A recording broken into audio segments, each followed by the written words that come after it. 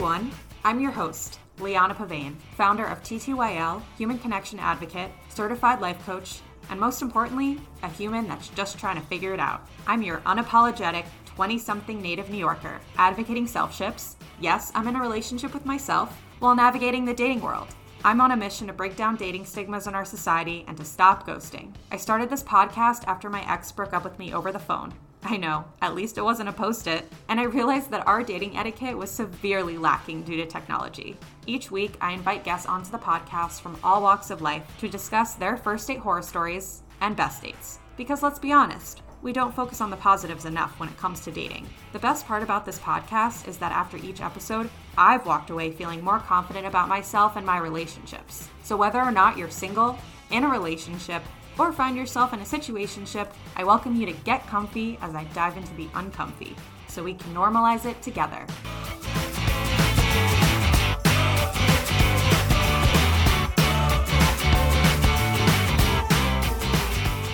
Do you want to feel magical every day?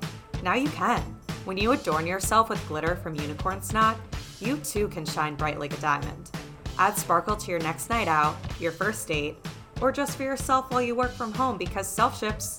Use code Liana15 Unicorn Snot for 15% off their face and body products or their new Bio Glitter Sunscreen with 30 SPF so that you can literally shimmer in the sunshine. That's code Liana15 Unicorn Snot at unicornsnot.com.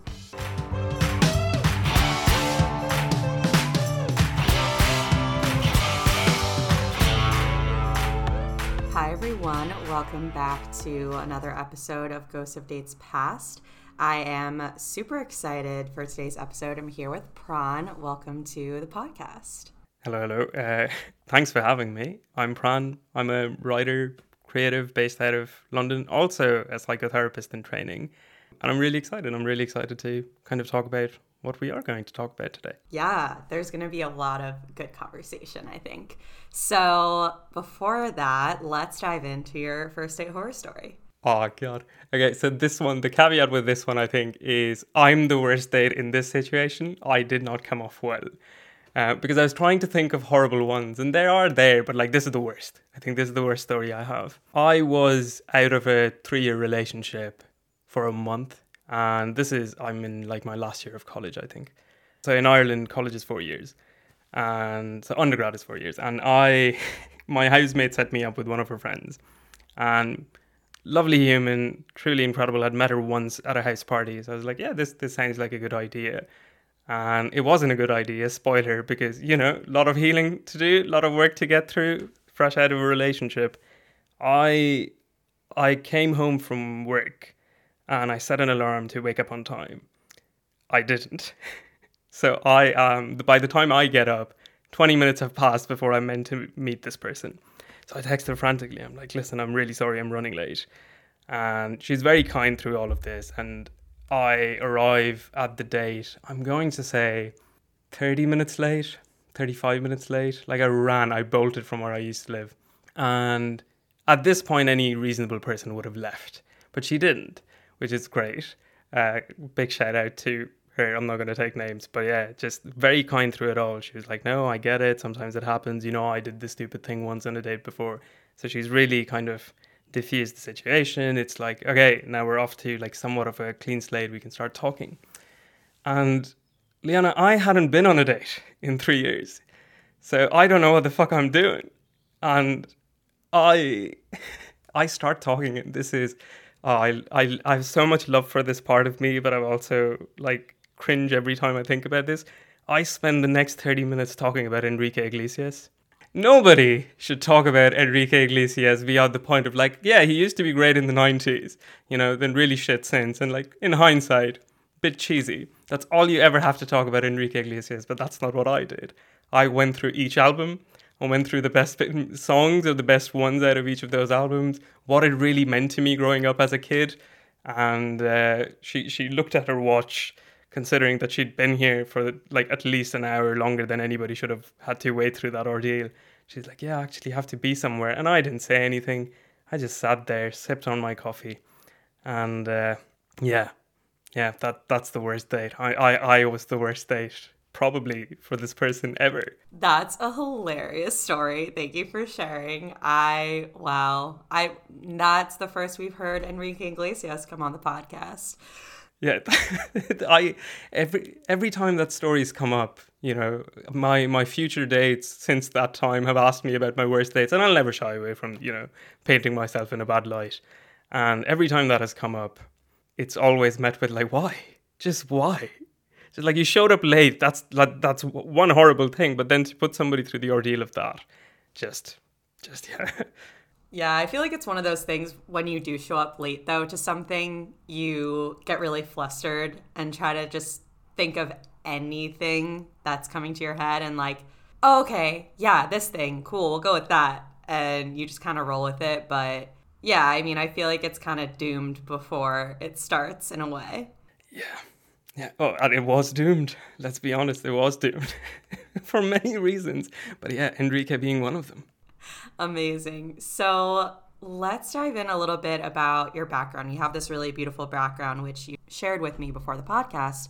Can you tell everyone how you grew up and how you came to discover your sexuality? So for anybody listening in, I am brown. I was born in India, but I've moved around quite a bit. And I'm bisexual. And it's been a very interesting journey, simply because, as you can imagine, India, even though my family, they're very lovely and definitely not conservative when it comes down to things like this. The culture that I found myself around was, quite heteronormative.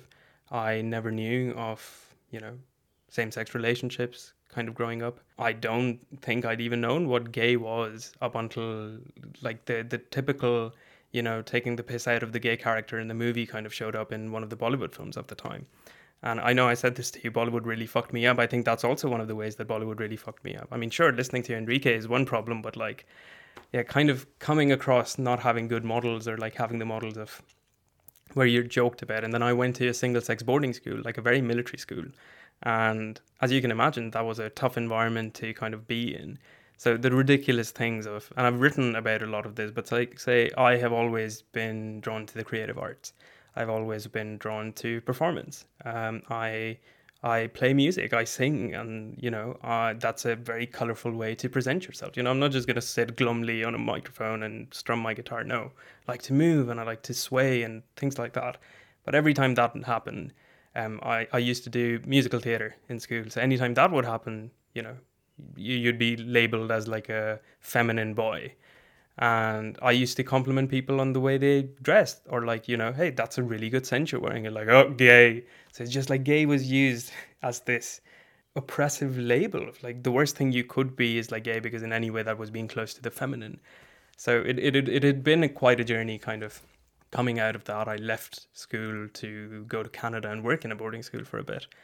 And that kind of, being surrounded by all different kinds of gender identities, different sexualities, really opened me up to the idea of like, wait, I'm not weird for maybe, being this way. But even then, it took me, I started coming out to my private circles at the start of the pandemic. It took me all of 24 years to kind of really accept myself for who I was, through a lot of shame. There was a lot of repressed kind of homophobia within myself as well. So kind of that has been, therapy has been super helpful for that as well. And yeah, there's a whole journey, but yeah, that's basically me kind of growing up from these different parts and trying to find myself. Thank you for sharing. And so you came out, when was that, and how did you kind of come to terms with that internally, I guess, before you decided to tell other people? Yeah, okay. So I was actually chatting to my housemate about this, where I was like, oh, these are the things that I'm hoping to talk about on the podcast. And he didn't know what my first experience of maybe being honest with myself of like, fuck, I find men attractive was. I was in a threesome and I approached that threesome with like, yeah, we're mates, we're not going to be sexually involved with each other. But we did. We engaged in sexual contact. And any lie that I'd built up around me of like, I don't find men attractive, I don't find, I'm only straight, kind of really broke down in that moment as well. And I joke about this now, but I think if I'm being honest, 14-year-old me knew, because he was obsessed with Taylor Swift. And kind of kind of really it took me, this sounds ridiculous, but the day I came out, I just played Shake It Off on repeat just all day, because it was a moment. It was like, fuck, I can now listen to Taylor Swift without feeling any shame, because that I carried that with me. I didn't want to be seen as not a man, which is something I have really learned to let go of, or redefine in a way. I'm still a man. I can be bisexual and still be a man. And not in the, I had to declutter myself of all these ideas of what masculinity meant to me, of, moving from the Marlboro Man or the, Clint Eastwoods of the Westerns to the, suave guy wearing a suit, smoking a cigar, to just who I am now, which is, I like my Taylor Swifts. I still like my Enrique Iglesias. I know that's weird, but like, fuck that, because that's who I am. And so I had that whole journey of like slowly accepting myself, and especially after that threesome, I was like, yeah. So I do say I'm straight, but I did enjoy that experience quite a lot. And I think that was a big catalyst where like I had to stop telling myself or convincing myself of the lie. And eventually I sent an email to my private circles, which was, and these two things, the second thing I'm going to say happens on the same day as well. But so I first sent an email to my private circles. That is close members of my family, some of my friends, my mentors, and it's just a group of 25, 30 people. I'm like, I will write about this someday. And I want others to feel less alone in their experience. So that is why I want to write this. But I want you to hear this from me before you hear this on my podcast or another podcast, or just anytime I speak about this. I want you to know from me first. And I'm happy to talk about it. But, I want to love more than one person, irrespective of their gender identity. And that is who I am. I'm a brown, bisexual, non-monogamous man. And so I sent that email. And that same evening, my mum was heading out to the capital. So I moved back to India during the pandemic. And that's a whole story on its own. But yeah, I decided to move back home, a place I hadn't lived in for 13 years. And my mum was boarding a train, and we had like 4 hours between like her leaving for the train station. And I was like, hey, can I talk to you about something? And I sat her down and I said, the reason I'm saying this now is because I want you to have some space from me and have the time to think about what I'm about to tell you before we sit down and actually have a conversation about this. And you may have known about this, you maybe don't even care, but I need you to know that I am bisexual. And I know this changes some ideas of what you may think about me, what you may have hoped for me, because, Indian parents, as I understood up until this evening, was they expect you to find a job, settle down by the time you're 28, get married around that time, and have your first kid when you're 29 or 30. And my parents never pushed us down that route. And even though they didn't, that's like a cultural thing that that rubs off on you. And so I was carrying all of this. I sat her down and I said all these things. And I said, you may have an idea of me marrying a woman. And I may still do. I don't know. But I may also end up marrying a man. I may end up marrying somebody who identifies as non-binary. I may just end up marrying a person. And I need you to be aware of this. And so my mum holds the silence for a bit. I was like, fuck, what is she going to say? And she said, it worries me. And I'm like, why? She's like, because it's going to be very challenging for you. But as far as I'm concerned, I just love you. And who you choose to love is entirely up to you. And I was like, damn. She then asked me all these questions. And questions of like, when did you know? How did you know? And my mum knows, she's one of my closest friends. And we ended up talking about all of this. She was most scandalized hearing about a threesome that I had. And it was just this brilliant conversation that we had for 2 hours. Because I had a very tough childhood. I was a sick kid, kind of growing up, really sick as well, in and out of hospitals. And so for my mum, it was like, and I understand where she came from. She's like, for me, you're alive. And that's the most important thing.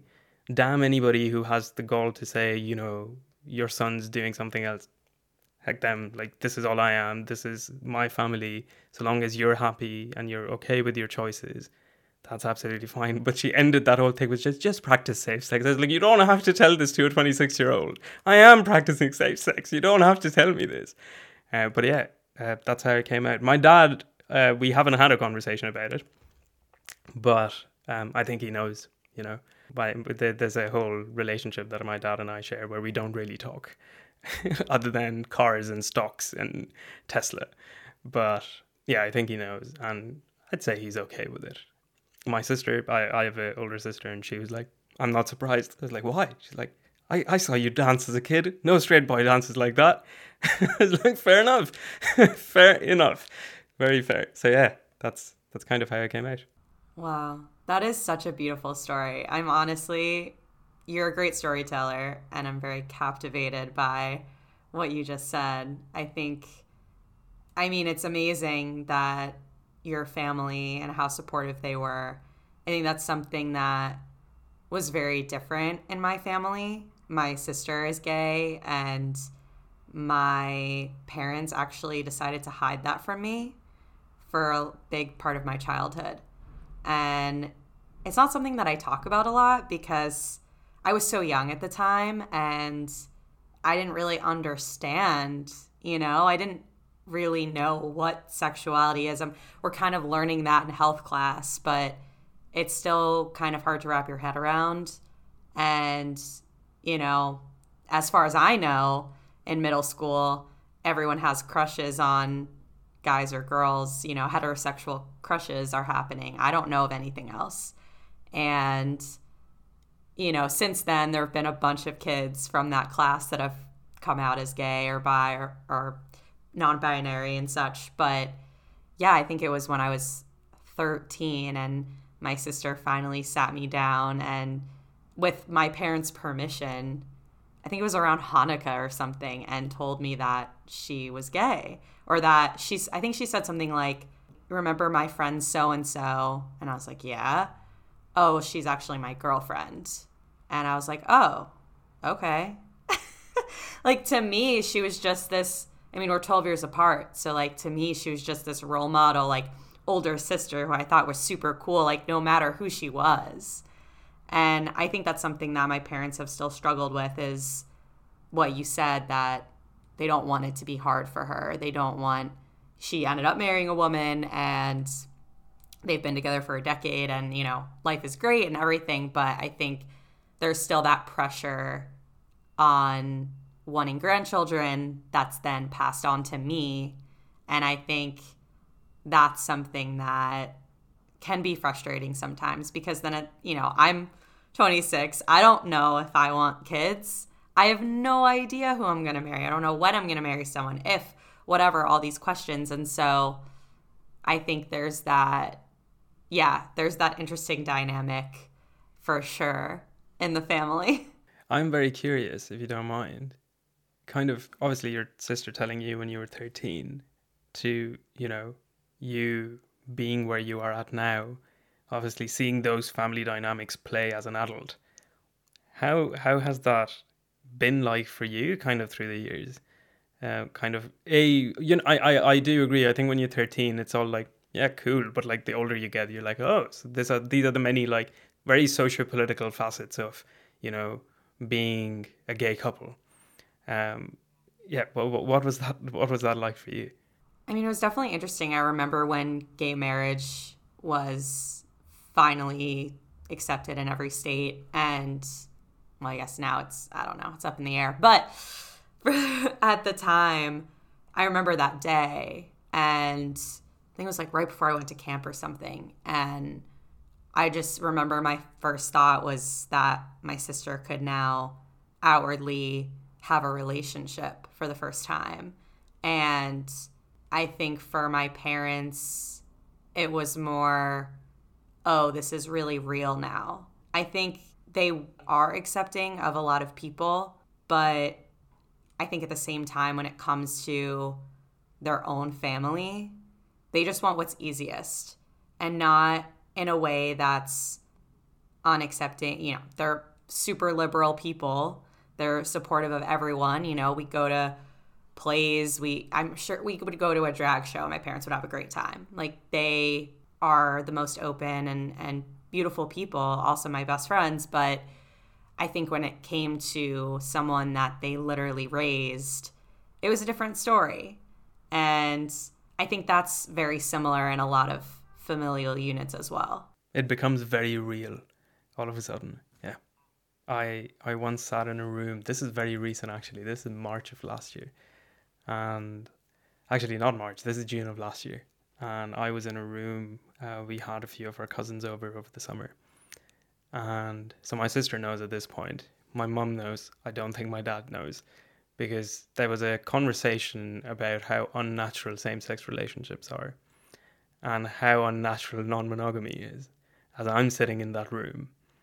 And my mum just, you know, trying to be like, can we talk about something else? Because, you know, this has the potential to being very political and there's a lot of uninformed views happening around.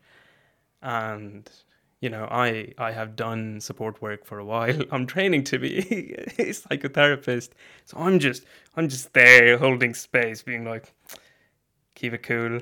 We don't need another fight out. We don't, because that never works, you know. And like my research for my dissertation is about political beliefs and opinion formation. And it's very hard to change people's opinions.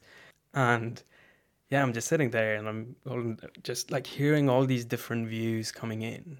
And there's a moment where like there's a lot happening and my sister just holds my hand and just like was like, it's okay. And then every conversation dies out and people are heading out and I want the last word. You know, as the person that identifies on all these fronts, I need to have the last word. And as they're heading out for dinner, I was like, can I just say something? And they're like, yeah. And I say, from everything I've heard, it's not about what's, you know, making someone happy, what, you know, someone really wants for themselves, how they see the world. It's about none of this. It's like happiness, joy, living to your fullest self is not part of it all. Only two things that are part of this are literally the anatomy and the sex. Why are you so obsessed with someone else's dick? And everybody erupts in a laugh. I was like, I'm not joking. Like, why? And they didn't really have anything to say. And that's been a lot of the conversations that I've been part of. And then obviously my dad's simmered down since, because I think my mum was like, you need to be very mindful. Your son identifies maybe with all these things. But I do find this is very individual, very subjective as well. But I think when it becomes too real for you, when it's someone in your family or when you start immediately knowing of people in your circles, it maybe should, in an ideal world, help you to dig into your own beliefs and reconsider all these, you know, very hateful or ignorant views that people might hold. But sometimes it doesn't, which is why I'm always interested about people's experiences of like coming out, or like, you know, such as yourself having siblings who, you know, have had to go through that experience as well. But I'm glad your parents were, you know, on the line of, we don't understand this completely, but we respect your choice, as opposed to this is horrible, because we know of those stories as well. Yeah, definitely. I mean, there's still times where there'll be a tiff and I always defend my sister and I just say, I don't want to be part of this conversation. If you guys have your opinions, please take it elsewhere. I don't want to hear you talk about my sister like this. And yeah, it's also just different generations, you know. I think the inability to really understand, you know, I grew up with my friends coming out and just that being still, I remember a friend all through high school and I honestly had no idea. I mean, there were inklings, I guess, but he came out first as bi and then told us he was gay. And I think that's another thing too. Like, a lot of people see bisexuality as this stepping stone. Is that something that has affected you? Not really. I actually was listening to a very interesting episode from a podcast called, I don't know if you've heard of them. I would recommend a listen anyway. It's called Two Bi Guys. And they did an episode with Mark Wilkinson, who is like a I think he does critical language analysis or critical linguistics. And so they were talking about the term bisexuality. And what you're saying there is actually very true. One of the early definitions in the 70s or 80s about bisexuality was this in-between period of, like, you know, having identifications with both sexes. And then that being a transition period to moving beyond. It's always very interesting what the term means. I think for me, as I have understood it for myself, or as I use it for myself anyway, is that I want to, for me, it's the people that matter, right? What your gender identity is, what your anatomy is, couldn't matter less to me, because for me, it's about connecting with somebody, right? And a lot of journey had to come into understanding that of, say, for example, and sex is a lot more about just penetrative sex. There's a lot of ways to play as a couple, as people. And so once I moved past that, and once I moved past my very restrictive understanding of what that was and what just like love was, I think it really helped me understand that bisexuality for me is the freedom to just love people irrespective of how they identify. And that's how I see it. I find people attractive. And yeah, which is why initially I used to, when I was even dabbling in my own head with the idea of bisexuality, or like, finding men attractive, I was like, yeah, I'd never marry a man. Or I never have like a long-term partner as a man. That's not true anymore. I have met some incredible men. I've met some dull men as well. Let's be honest. Like, there's that as well. I've met some incredible women. I've met some very dull women. I've just met dull people and interesting people. And I think, it's hard to find people to love anyway, or people you connect with. So why am I putting so many walls in front of me being like, oh, well, they do not have the anatomy that I desire. Like, I just desire people. So yeah, that's how I come at it. But I'm sure for people, it can often be a way to get people comfortable with the idea that you're not normative. And if that helps you understand yourself better, if that helps you own yourself and be yourself more, I think absolutely. Yeah, no, I completely agree. And I mean, I relate to that sense, in looking around people, I always try to find the beauty in people. And I often find that when I'm out, or, even my friends, like admiring how beautiful they are, my girlfriends, I'm not sexually attracted to them, but I can see why someone would be. Like, I'm like, wow, this girl is so beautiful. Like, my friends are so beautiful. And I think women are beautiful as well. And I, am more sexually attracted to men, but that doesn't mean I can't appreciate every kind of person. And I think that's something that is also just a really beautiful way to look at the world, seeing the beauty in everyone around you versus, oh, I can only find this person attractive, or like look at this gender or whatever it is. So yeah, I agree. And you mentioned a little bit about pop culture influencing a lot of your upbringing. So can you talk a little bit about that too? There's so many facets to this, and I can, we could do like a whole 2 episodes on like each of these facets. But I think for me, the 2 things that are really, I do think it really messed me up was A, what love was like, and B, what just like different types of love on screen were. And that means for TV shows, that means for, Pokemon even, kind of movies, of course, music as well. For me, I think the hardest thing, we talk about how in Hollywood, say Kumail Nanjiani is the first brown superhero I've seen, right? In the Eternals. And that is powerful. Seeing somebody of your own race, from your own part of the world, like he's doing a Bollywood number in the movie and speaking in Hindi, that is incredible. Seeing representation like that blows my mind. And I am so grateful that there'll be generations of kids, seeing more of those things. And I think the same applies for same-sex relationships. I think the same applies for non-monogamous relationships. There's a whole conversation that happens in the non-monogamous community on Instagram or Twitter, where just like the view of non-monogamy is deeply just like, it's always either a throuple, it's a very dramatic throuple, and it always fails because it's just an excuse to fix a relationship. It's like never, seeing different kinds of groups or pairings, just hanging out and being normal people around each other. Same with, for me growing up, a lot of gay characters that I saw on screen were just like these hyper feminine, jokey characters, and I have genuinely never met anybody that ever fit any of that, because they were always just like over the top, always very pervy and sexual and deeply just like predatory. And that's a lot of what gay characters in Bollywood were. And it's a miracle that there even were gay characters, but at that point I'm just like, it'd be better not to have that, because for the longest time that was my image of gay characters in my head. I was just like, oh, well, all gay people are sexual predators, which is so problematic. It's just that really screwed me up. Music, right? Understanding of love. I grew up with the understanding of love being like, you try and serenade them with smooth songs. And then once they give in, you're like, sold, not have to give zero effort, just sing a song every 5 days and you're golden. Or if they don't, which is a lot of what Bollywood movies even today are, you just relentlessly chase and force them into submitting to your love, which is just so problematic. It's like so fucking deeply problematic.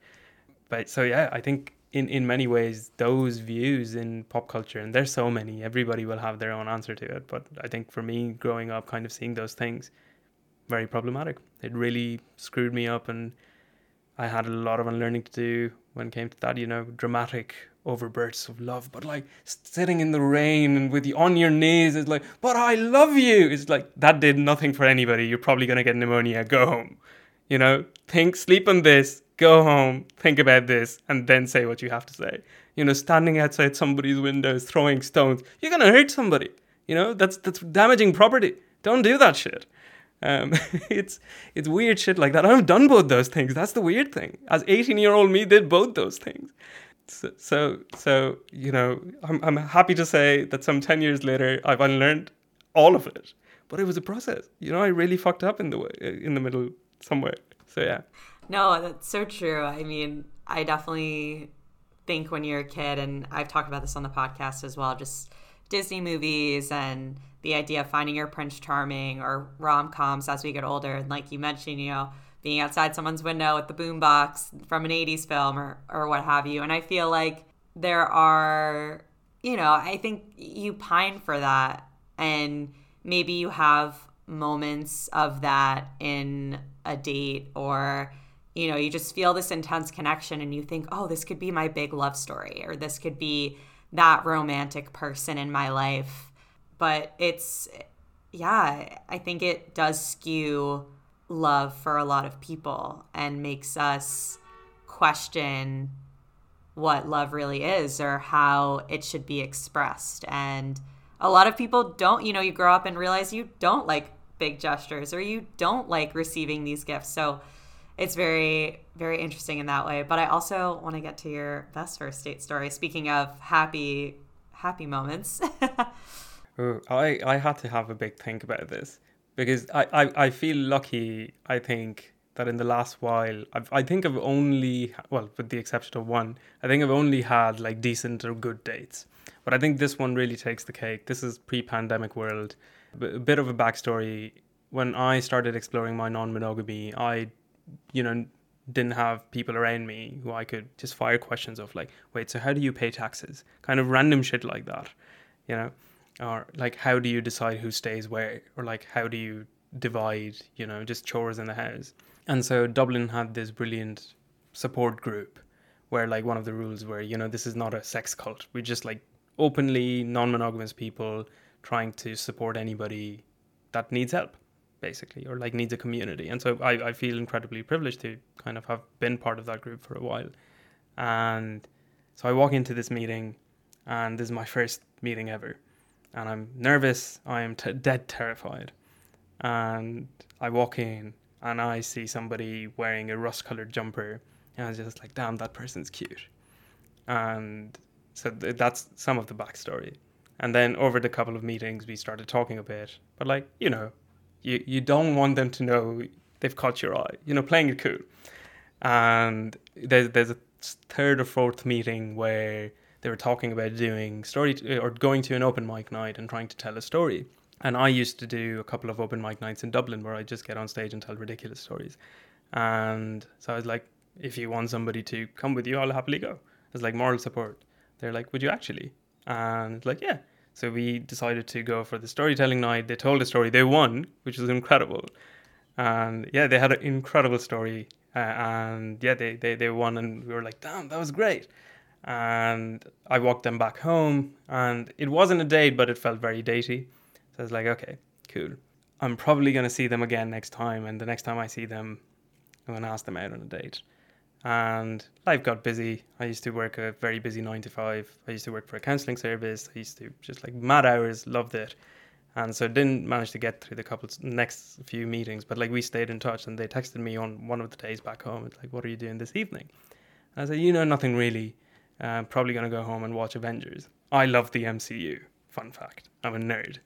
And they basically, in not so many words, we decided we probably should cuddle and watch the movie together. And so we didn't end up watching the Avengers. What we did end up watching was Professor Marston and the Wonder Woman. It's if you've seen that movie, it's truly incredible, and it is probably one of the only movies I've seen where like any sort of non-monogamy is portrayed in a very beautiful way. It's a very erotic movie, and we're cuddling and we're watching this movie, and I'm like, damn, okay, this feels like a date, but obviously it wasn't a date. Who am I kidding? But it wasn't official. So anyway, they leave, and it's just like, damn, missed my chance. Should have asked them out on a date. And then they messaged me and they were like, hey, I may be reading this completely wrong, but that felt very datey. It's like, yeah, it did. And they're like, would you be interested in maybe potentially going on a date? And I was like, I only accept formal letters. I shit you not. They wrote me a formal letter. They wrote me a formal letter, took a picture of that letter, and one of the things that was said on those letter, basically I went on a date once, which was a horrible date, and they said I wasn't brown enough, whatever the fuck that means. And so I told her that story once upon a time. So on that letter that she wrote me, it was like, I have found you to be adorable, the right amount of brown, and exceptional company. And she was like, we can liaise our secretaries to schedule a date together. We went on a date to a plastic exhibition, which was, these brilliant pieces of art made out of plastic at the Science Gallery in Dublin. Truly incredible. And what I loved about that was we kind of had moments where like I'd be caught up with one piece and like we'd move away, we'd drift away, but we'd find our way back. And it was like this beautiful moment of synergy. And we ended up getting drinks after. We ended up getting food after. And we kissed. And it was possibly it was the best kiss I've ever had, because it'd been such a long time coming as well. It was just like the most innocent, beautiful thing. We kissed in Temple Bar outside of this place that we were waiting to get in. And it was just magical. It was incredible. And at the end of the evening, we both got on different trams and went home. And it was just the most like beautiful experience I've had. It's the best date I've had. I've written about this date. It's the most incredible thing I've ever been part of and I had to share with another human. So yeah, that's my best date. Wow, that's an incredible date. And what happened? Did you see her again? No, we saw each other again. I was in a place in my life where I was leaving Dublin. There were parts about them that I was too immature to maybe accept at the time. And they were slightly older than me. And with the knowledge that I'm leaving Dublin, like I had maybe 6 months, 7 months left in Dublin, it was if I could go back in time, I'd obviously, knowing how things are now, I'd just be like, fuck this is insignificant. But yeah, we ended things. We ended things in a park, sitting on a bench in November. It was fairly cold. I remember this day clear as day. But yeah. Wow. Well, they sound like a really incredible person. And yeah, sometimes those experiences, it's just more about what we gained rather than what we lost. Because I feel like you learn something from each experience that you have. I never want to be with anybody that doesn't make me feel that way, or some semblance of that way. Like since then I've, barely met anybody that I felt maybe that strongly for. But yeah, that was a good day. That was a very good day. Yeah, I think that's such a good reminder, like that idea of not settling. And I feel like I've also had those crazy connections with people where you feel like you've known them or that you've had this conversation before, or just this kind of otherworldly connection almost with people. And knowing that that exists and that I've had it multiple times, I know that it's out there for me in a long-term situation. And I think a lot of people just don't believe that that's real. And so they just fall for whoever. And so, some people are lucky and meet those people early on, but I think a lot of people just give up before that happens. I mean, for me, where I stand now is actually this past week, they weren't obviously non-monogamy. You can have different levels of partners, or like how often you see somebody and what that relationship is. I was seeing somebody on and off for like 2 years, and we ended that relationship recently because we hadn't seen each other since the pandemic, and you can't really call that a relationship. But like, intentionally, if we're talking about a term that is often used, it's primary partner. I haven't had a primary partner in 4 years. I think the reason for that is I'm not going to settle. It's like you were saying. I've experienced something so, I will call it magical, right? It defies all logic, but I mean, I love this person. I love this person in the month that I knew them. And ending it was a hard thing for me. It was hard for them as well. But I'm not going to settle for something that doesn't set my soul on fire like the way they did, you know? And I know there are other people out there, But so why put yourself through? Because I much rather stay single and work on myself and do the things that I do and connect with people on other levels than kind of, heartbreaks are horrible. Ending relationships are tough. Why would I want to make myself go through all of that, again and again? It's just not pleasant. I know exactly how you feel. Yeah, good reminder. Good reminder. 100%. Someone out there for all of us. Yes, totally. So going a little bit more into non-monogamy and polyamory, you obviously have to communicate that. And I assume the primary partner, I've actually not heard that term before, but that is the person that you're really dating. That's your person. And then you have other partners that you are more sexual with, or that's your other, or maybe not. I mean, I guess your polyamory could be emotional or sexual, right? So yeah, I mean, I guess you can kind of explain that as well. Just I'm like, I think this is what it means. And then also, the communication and how you kind of go about that, or if you've ever encountered, I guess I'm curious if you've ever encountered a situation where your primary partner wasn't familiar with polyamory and how you navigated that. Okay, so I'm, in the grand scheme of things, I think I'm still like very new to polyamory or non-monogamy. I've been practicing for 5 years, which, is still more than 1 month. But I have known of people, who've been non-monogamous their entire lives. This is where like terminology can be so restrictive, because the way I identify as a primary partner is very different. So from what I understand, a lot of in the non-monogamous community, primary partner is like your main partner. And then you have all these different partners. But the connotation sometimes with primary partner is like there's a more intimate connection with them, and then other connections is less significant. So I think for me, and how it is for me, I think the closer that I come to is the nesting partner. So a nesting partner is somebody that, you're paying mortgage with, that you're having maybe kids with, or you have a dog with, but the intimacy or the capacity of connection isn't less significant or insignificant with someone else. You may have connections, just like the one I did that I ended recently, where like it was an intense emotional connection. We connected intellectually, the sexual connection, but like emotionally, there was a level of detachment by virtue of like not having seen them for a while, and even at the start of our, I'd say, relationship. There's like, we were both very busy people doing our things. But so when I talk about nesting partner, I think that's my version of a primary partner. This is the person I'm paying rent with. This is the person that we go to, I don't know, vintage shops and find rugs. That's my person. And I'm never going to say that, maybe at the end of the day I end up living with 3 people or 4 people. Logistically, that sounds overwhelming to me. I'd prefer to just have the one partner that I share a house with. But yeah, it's again, there's so much I don't know about in the future. Things might change, but as I stand now, I think that's what that means for me.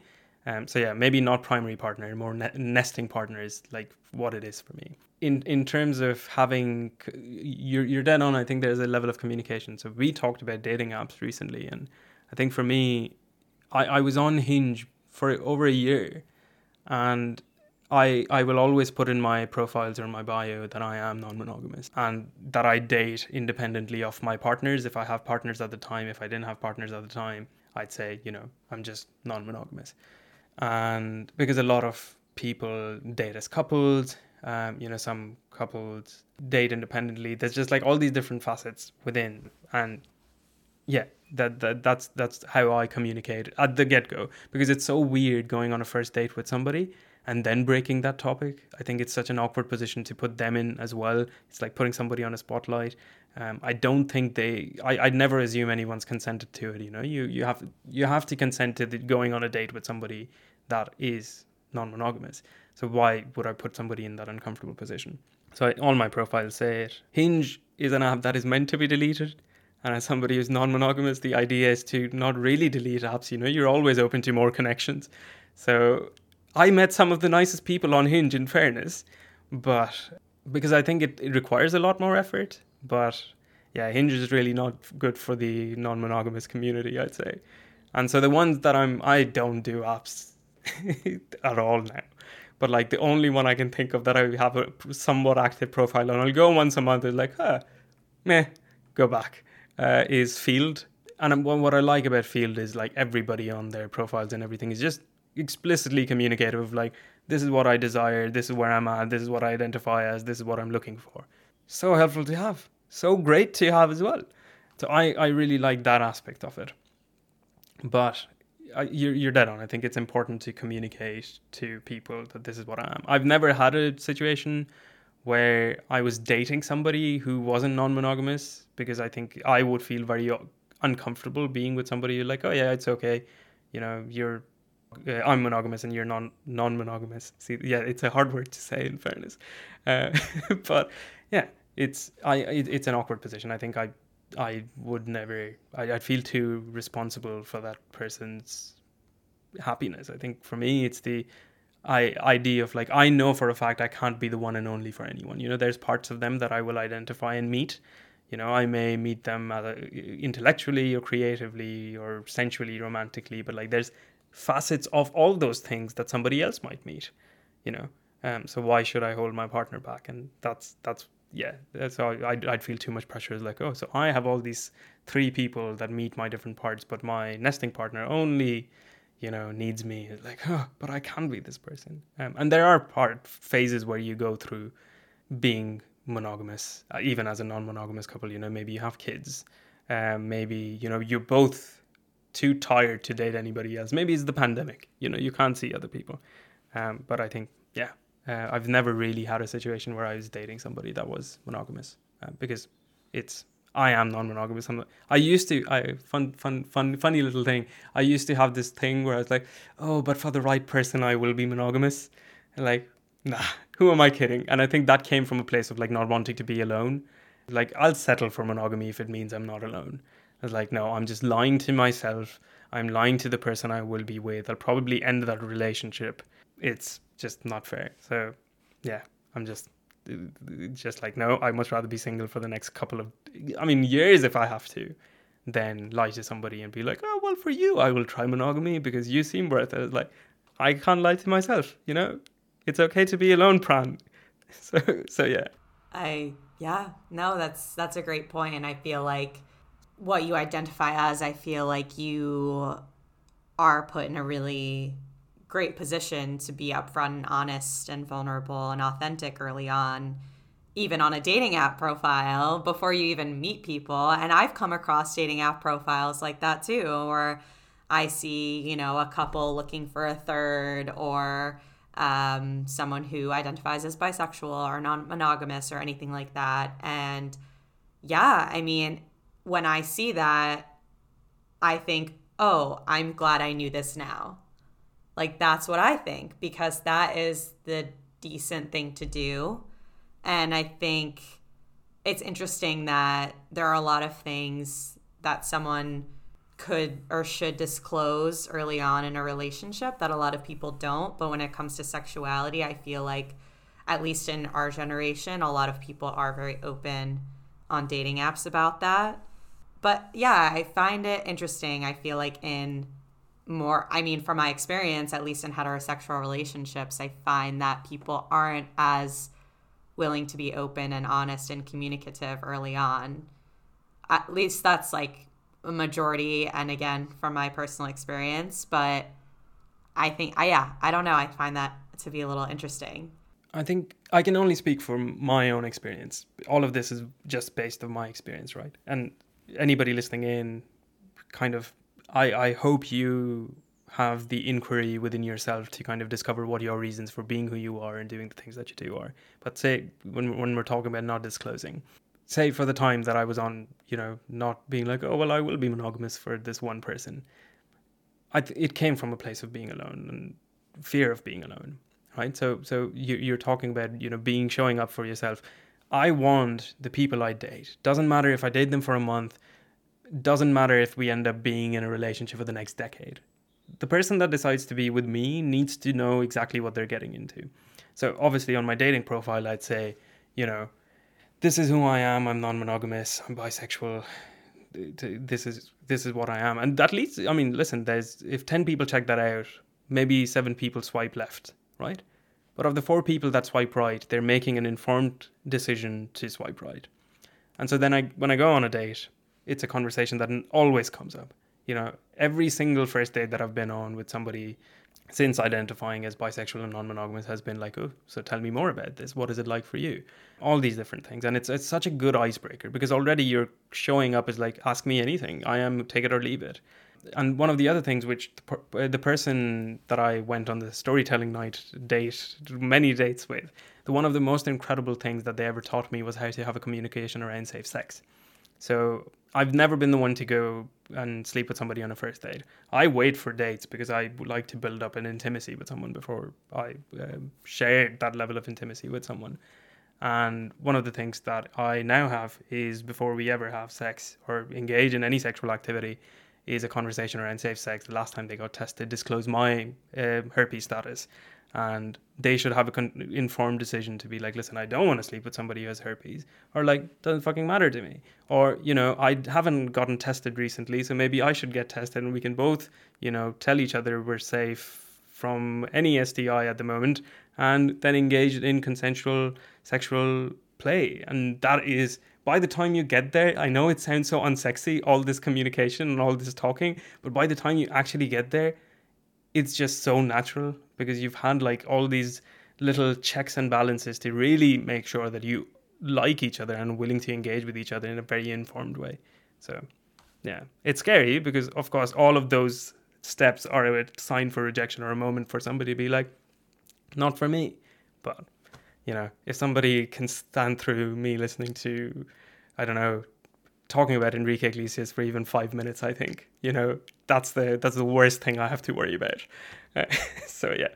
That's the new standard for you. So, and you mentioned, having this safe sex conversation, which is amazing. So do you find that you wait to have that conversation later? And have you found that people get upset that you are not telling them earlier, or how has that kind of gone for you? So with herpes, I will say that in the first date because I discovered my status about 7 months back. I was with somebody and they disclosed their status to me and I was like, that doesn't make a difference to me. And I get tested every time I have a new sexual partner because it's responsible to the other people that I'm seeing as well. And so I got tested, and of the testing that I did, I was also like, can I get tested for herpes as well? Because it's weird. They will never do it on their own. You have to ask for it. And then there's a checklist of like, you have to fill a questionnaire of like, why are you getting this done? I was like, somebody disclosed their status to me. I would like to see. I had it. Again, for me, it doesn't make a difference. But since then, obviously, every first date that I go is like, listen, hey, this is something you should know. I want you to make an informed decision. That's where I'm at. And it leads to rejection. It's the hardest thing to kind of go through. But you know what? It's about giving somebody the opportunity to say no, which is, something that I was given. And I'm very grateful that I was given. But I know of people who didn't have that opportunity either. So I think that's very important. But for the conversation about the STI statuses, beyond that point, I will say this is the last test I had. If I would be more comfortable if I'll never be like, you have to get tested before we have sex. But like, it's always just like, this is what my status is. And somebody else is like, oh, this is what the sexiest thing somebody's ever said to me was, we were on a date, we were talking about my herpes status. And they were like, before we actually go on to this, here are my tests from the last time, I engaged with somebody. After the last time I engaged with somebody, was like, I was just about to say it. This is great. This is incredible.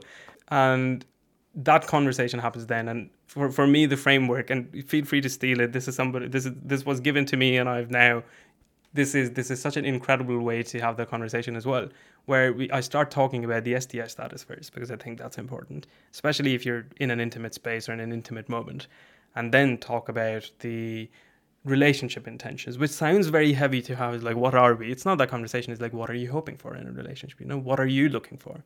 I think it sets you on an even setting. My answer is always, I don't have an end game. I don't have an end goal. I'm just looking for connection, and I'm willing to engage with you as intimately as is comfortable for both of us. I think that's a good place to start. And then there's the conversation of like, okay, so what are your turn-offs?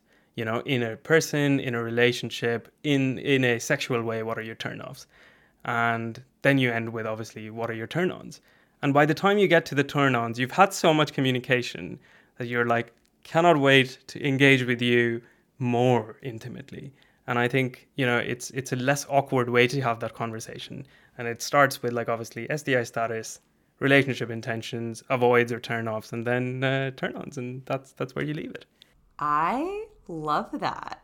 That is, yes, more of that, please. And I also feel like if a guy or anyone you're dating, like, and I've talked to guys about, like, I'd really like you to get tested or blah, blah, blah. I've literally had guys say, oh, I don't know how to do that. Or, oh, I don't need to do that. Or I'm clean. It's not like it's not like I have a ton of sexual partners. It's like, you are putting your body in a vulnerable place, every partner you have. And it is crazy to me how many times something like that has been said. And I know most of my friends don't ask their partners either. And they'll get tested, but then not ask. And I think, and I'm not perfect. And it's not like I haven't had moments of just like passion or like this happens, but like you use protection, whatever. But like I'm like, I need to get tested right now. And I feel like, yeah, it's just like protecting your body and feeling safe. And I think that's such a good way to go about that conversation, because it's like, okay, you might be talking about some uncomfy things, but you will learn how the other person responds to that, which is such an important stepping stone for a relationship if it's going to go long term. And then you can then touch on what I call the same page conversation, because that's something that I have been frustrated with recently when I start getting these mixed signals and it goes on for like a month or two. And then I go, well, you were showing me XYZ and that's not what you wanted? What are you talking about? And it's because we never had that conversation. And then it's exploring, okay, what don't you like? What do you like? And there are even a lot of card games as well, if people are interested in just bringing that to the table. But I think if that's the kind of relationship that you're looking for, if you're looking for a deeper connection, I think those are great. Those like 4 pillars are such a great place to start. Oh, absolutely. And I do think, the first time I ever had that conversation, I wasn't the instigator. I was shown how to have this conversation, right? And I was terrified with like the relationship intentions, but I was like, what do you mean? Do I want kids? Do I want marriage? Like, no. I'm not even thinking that far ahead. I'm just asking, we've hung out like 4 times right now. Where do you want this to go? Is there anywhere you want this to go? And they were completely honest. They were like, I'm not looking for a one night stand. I'm looking for intimacy. I'm busy. I know you're busy, but I'm looking for us to be intimate, and I'm looking for us to be more involved in each other's lives. And if that's not okay with you, then that's fine. But I just need to know. I was like, this is brilliant. This is completely, reducing the stress that this conversation would have kind of had in like a very normative connotation that it can bring. I was like, oh my God, they're asking me for marriage. They're like, no, they're not. They're just asking you where you're at. So, yeah. I love that. Oh, this has been incredible. I feel like we can keep talking on and on forever, but I want to get to our rapid fire questions and then where everyone can find you. So how do you get excited for a date? Ooh, I dance. I have a playlist called Bop. I will put on the Bop playlist, and this has got like the new songs that I'm really into, but also like cheesy old Pitbull songs as well. So it's gone from like this is music from the 40s all the way till present day, and I love this playlist, and I'll play it on. I'll do my house bits, I'll shower, I'll dress, and even as I'm commuting, I'll keep listening to the playlist, and it sets me in the mood. It's just a brilliant playlist to have. I love that. And what is your ideal date? Oh, this is actually, I wish I had any fancy answer. I just like talking. And for me, an ideal date would be obviously sun. UK can be quite miserable. I'd like sun. Outdoors, a walk or a hike. A hike would be ideal, in fairness. Just like a nice walk where you get to chat or some form of activity. But basically outdoorsy activity that you can do. Maybe not a marathon, that might be excessive. But just like a nice chill day out, ending with either a hot chocolate or a coffee, you know. Yeah, just time to get to know the person, I think, is a ideal first date. Yeah, lovely. And have you had a time where you've been ghosted or someone has ghosted you, and what happened? Yeah, this is I prepared for this. I was thinking the worst ghosting story that I have. This was months after the Enrique Iglesias episode. I had started therapy. I felt much safer. I knew Enrique wouldn't come out in a conversation, and I was seeing somebody for like a couple of months, and they went away for the summer. They decided to go. I think there's a thing that happens in Europe, Camino. I think. Yeah, it's like a pilgrimage. It's a hike, and so they went away for Camino. They were like, "I'll text you when I'm back." 5 years later, still haven't texted me. So yeah, and we really got on well. We really got on really well. So yeah, 5 years later, still haven't gotten a text. But you know what, Liana? Their loss. That's all I'm gonna say. Yeah. I always say it says more about them than it does about you. Because it's true. It's bad character. You don't want to be with someone like that. So where can everyone find you? If you want to stalk me, you can find me on Instagram at pdarshan. I don't really post a lot about. You won't see my face quite a lot. You'll see my dogs.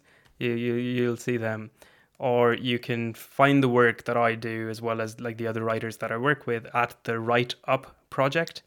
Yeah, that's where you can find me. And we have a website as well. I have a podcast that I do called Love and Citizenship. We're all on platforms as well.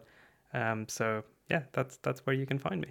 Amazing. Thank you so much again, and have a great rest of your day. Thank you. Bye.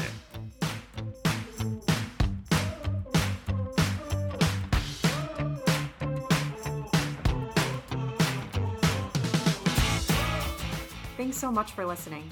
If you enjoyed today's episode or this podcast in general, I would greatly appreciate it if you could subscribe, rate, and review below. And if you can think of anyone who would enjoy this podcast, please consider sharing it. As a new podcast, the most helpful thing is to grow by word of mouth. After all, who doesn't enjoy a good date story? Lastly, if you would like to connect with me, please follow me on Instagram at ghosts_of_datespast. And feel free to shoot me a DM if you have a comment, question, or would like to be a guest. I'm always looking for new people to bring onto the show. Hope you all have lovely weeks, and I'll be back next week for another juicy episode. Bye for now.